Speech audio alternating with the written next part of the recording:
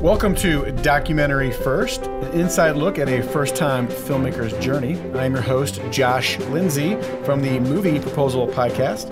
And with me is our first-time filmmaker, Christian Taylor. Hey, Josh Lindsay. Hello. And sitting on the other side of the table is our button-pushing extraordinaire guy. Research guy, Jason Rugg. Hey there. Hey. And not only do we have Christian and Jason here, but we have two people all the way from France. Normandy, France, to come visit with us today. Christian, why don't you do the introductions? I will. So I'd like you all to meet my dear friends, now my housemates, Flavie Poisson. Hello. And Thomas Voisson. Hello. Bonjour. Bonjour. They are both from Normandy, France. And yes, like I said, they're living in my house. It's been a really interesting, how long have you been there?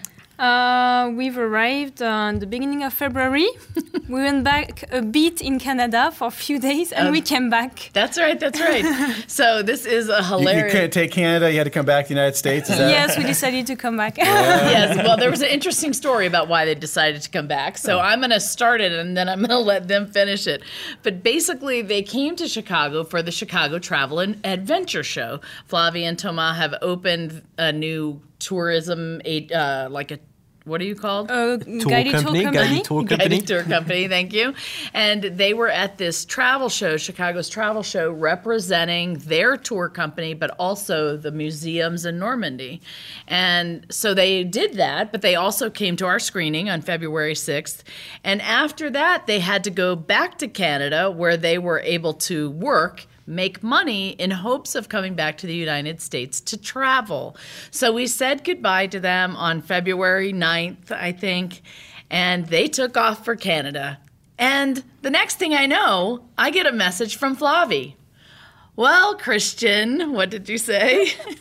We have some trouble. We wanted to do woofing at some place, but we were in a cabin in the middle of the forest with no water, with no restrooms, and we are looking for a job, but we don't really know. It was a terrible story. So the best I can understand, I don't really know what woofing is, but I do think it's construction you were supposed to do. Roofing. Yes, but you cannot do roofing in northern Canada in February. The roofs are covered with snow. That was not my idea. That's Flavie's idea. Yes, Flavie does own responsibility for this, I think. What were you thinking, going to northern Canada to do roofing in February? It was the Canadian adventure. So she told me that they showed up, and Thomas tells it much more dramatically. What happened, Thomas, when you were driving toward where you were staying? So we arrived in the middle of the forest. It was approximately 8 p.m. And that was dark. In the dark, yeah. And the people are very, very kind, very they were nice, very, very nice. But the guy introduced his wife and the farm, and that was very weird, that was I was not very good. And didn't you tell me there were no lights? You had to drive 5 miles back in this forest. Back in this forest, so 5 miles. Lost. Well, totally lost. And also he showed us the restroom, and the restroom was in the little cabin in the middle of the forest, very small, in the dark. And I used the restroom twice or 3 times a night. So, but it was not a restroom. It was just a wall on the ground. So it was a hole in the ground? Yeah. Yes. So it was a cabin outside, like an outhouse, but it just had a hole in the ground? Yeah, that's right. Oh my gosh, that's worse than I thought you... And I looked at it and I saw the... Okay. And so we say we cannot stay here more than 1 hour. So we decided to find an hotel. Yeah, so wait a second. Didn't Flavie say, we can stay here? Yeah. And I was okay to stay, and Thomas wasn't so okay to stay. So we decided to leave in the middle of the night. We just left a note on the bed, I'm so sick, I have to find a doctor in emergency. So we left, I'm sorry. And That so was we our found an hotel. experience. Yeah. Yeah, so then you found a hotel, but now you need money to pay for the hotel. And as I understood it, you were out of money. So then what happened? Yeah, so we went in some work agency to find a job in the first city, Huntsville, in Ontario. Wait. So Huntsville, not Ontario. in Alabama. Yeah, right. Huntsville, Ontario, which is like northern Canada, right? It's in the middle of Ontario, but it's really cold in this part. And so this is a temporary agency, is what I think we call it here. Yeah, okay. So you go in to get a temporary work job. Yes, in this first one, they just told us, okay, we can plan a meeting next week. So we moved. We went then to North Bay, Ontario. And it was even worse. And she told us, oh, what are you doing here? You should just go because there is no work here. Okay, what are we going to do? And so then you told me you were in a McDonald's or something, right, Thomas? And what happened to you? So, and we have an order in McDonald's. So, and the guy inside in the front of me say, where are you from? So I say, I'm from France. And he say, what are you doing here? So I'm looking for a job. That was in North Bay, Ontario. And he say, you are looking for a job in North Bay. So I say, yes, I'm looking for a job in North Bay. But I say, I think it's not the good place to find a job. So that was the beginning of our experience in North Bay. And that was the beginning of Christian getting a note. We have had quite an interesting adventure. So anyway, I felt terrible for them. And I thought, why did you even leave? You can stay in my house. I will feed you some food. Come back. And I'm sure we can find you a job. And so they did. They came back, and once they got here, we had dinner the very first night. And so we're talking about some of the work that they possibly could do for me. And so I was talking about entering this phase of trying to get the rights and clearances for all of the archival stuff in the film. And the most obvious piece that we need rights for is the archival footage in the very beginning of Michel de Valavier at Brécourt Manor. And we've known all along we are going to have to pay for this, and we're going to have to pay INA in France, which is going to cost a lot of money. And right away, Thomas says, oh, well, I know who shot that footage. He still lives in Saint-Marie-du-Mont. I have his contact. I know him. And I was like, are you kidding me? Yes, we can write him and see if he might have the footage and maybe we can use it. And I thought, oh my goodness, I've worked on this for 3 years. I didn't even know who the guy was and that he was still alive. And now, because of this instance, Thomas is sitting at my table, and I realized that both of them, they know everybody in Normandy. They know the museums, they know all the different individuals, and they probably could be very helpful with all of the right stuff I needed. And that has been true. They've worked 3 weeks now, I think, every day on helping me do things that I needed to do. And we have not nearly enough time to do the work that is still left to do. I don't know what I would do without them. They've gotten us a lot farther than I ever anticipated. But I've discovered there's so much more work that needed to be done than I understood. So can you give an example of what exactly is being done right now in terms of like the rights and so forth? Yes, every day they sit at my kitchen table or they sit in the furniture in the living room on their computers, and they're looking for all sorts of things as I am looking for them in my office upstairs. But the bottom line is, you are supposed to have an archival producer on your project from the very beginning. And that archival producer is supposed to help you determine the story, the narrative arc, and give you choices and options for archival footage and videos that you can choose from whose rights have already been cleared or perhaps they've been negotiated. So we should have had that person from the very beginning. Now, I knew that we needed that person to a degree. I knew we were going to have trouble and we were going to, at some point, have to demonstrate we had the rights for everything. But most everything we were going to be using, I knew, was in the public domain. But you still have to cite where it is located in the National Archives in a rights Bible that you turn in to the distribution buyer.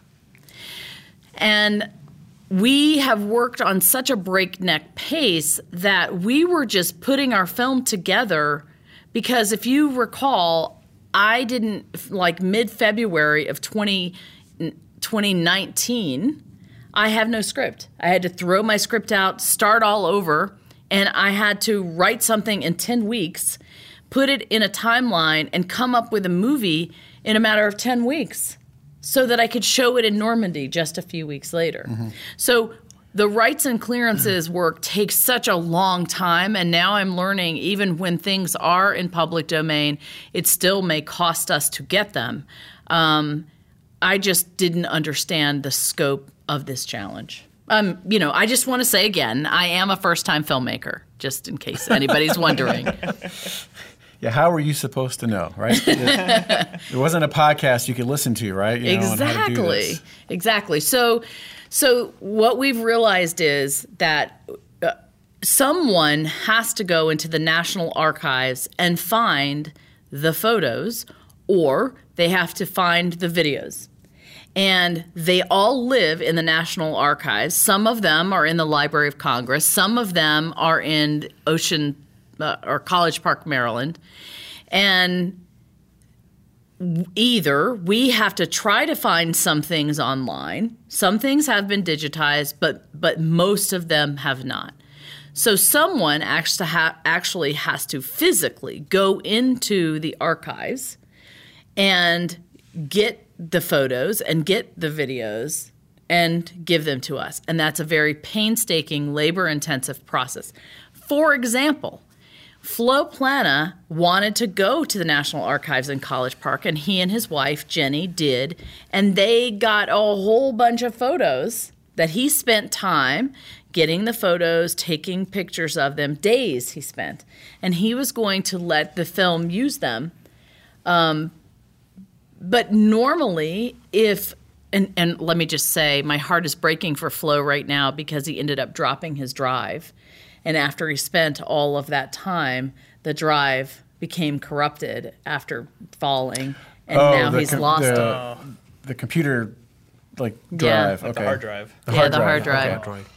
Yeah, I'm praying for him right now for some miracle. I don't know that it's going to happen. But anyway, it takes someone like Flo to go in there and spend all of this time scanning or looking up, and then you have to master each one. And so if I'm not going to fly and spend the money to fly and the days in a hotel and the time, in the museum, I'm going to have to pay somebody to do that for me. And that's $450 a day at, basically. And if we want to have videos mastered to get the highest quality resolution, each video could cost me $200. So even though the rights are free to use, getting the material at the highest quality resolution and demonstrating the local identifier number in the National Archives is a time-consuming process. So you guys are doing obviously, you're doing the work online now. Yeah, so Tomas spent a lot of time doing that himself. He has been scouring all the online resources, and sometimes we can find the videos that we need, and we download those videos. Sometimes, rarely, they are the right quality. More often than not, they are a lower quality, but at least we know they are in the public domain and we can cite the reference. But at the end of the day, we are going to have to pay someone to transfer that footage out of, onto a file that we can use.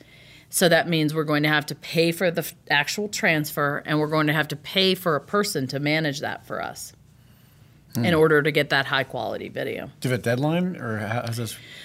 So, yeah, we do have a deadline, largely because we've already started entering film festivals. Mm-hmm. So the hopes would be we would get film festival rights for some of our archival that we need before our first film festival.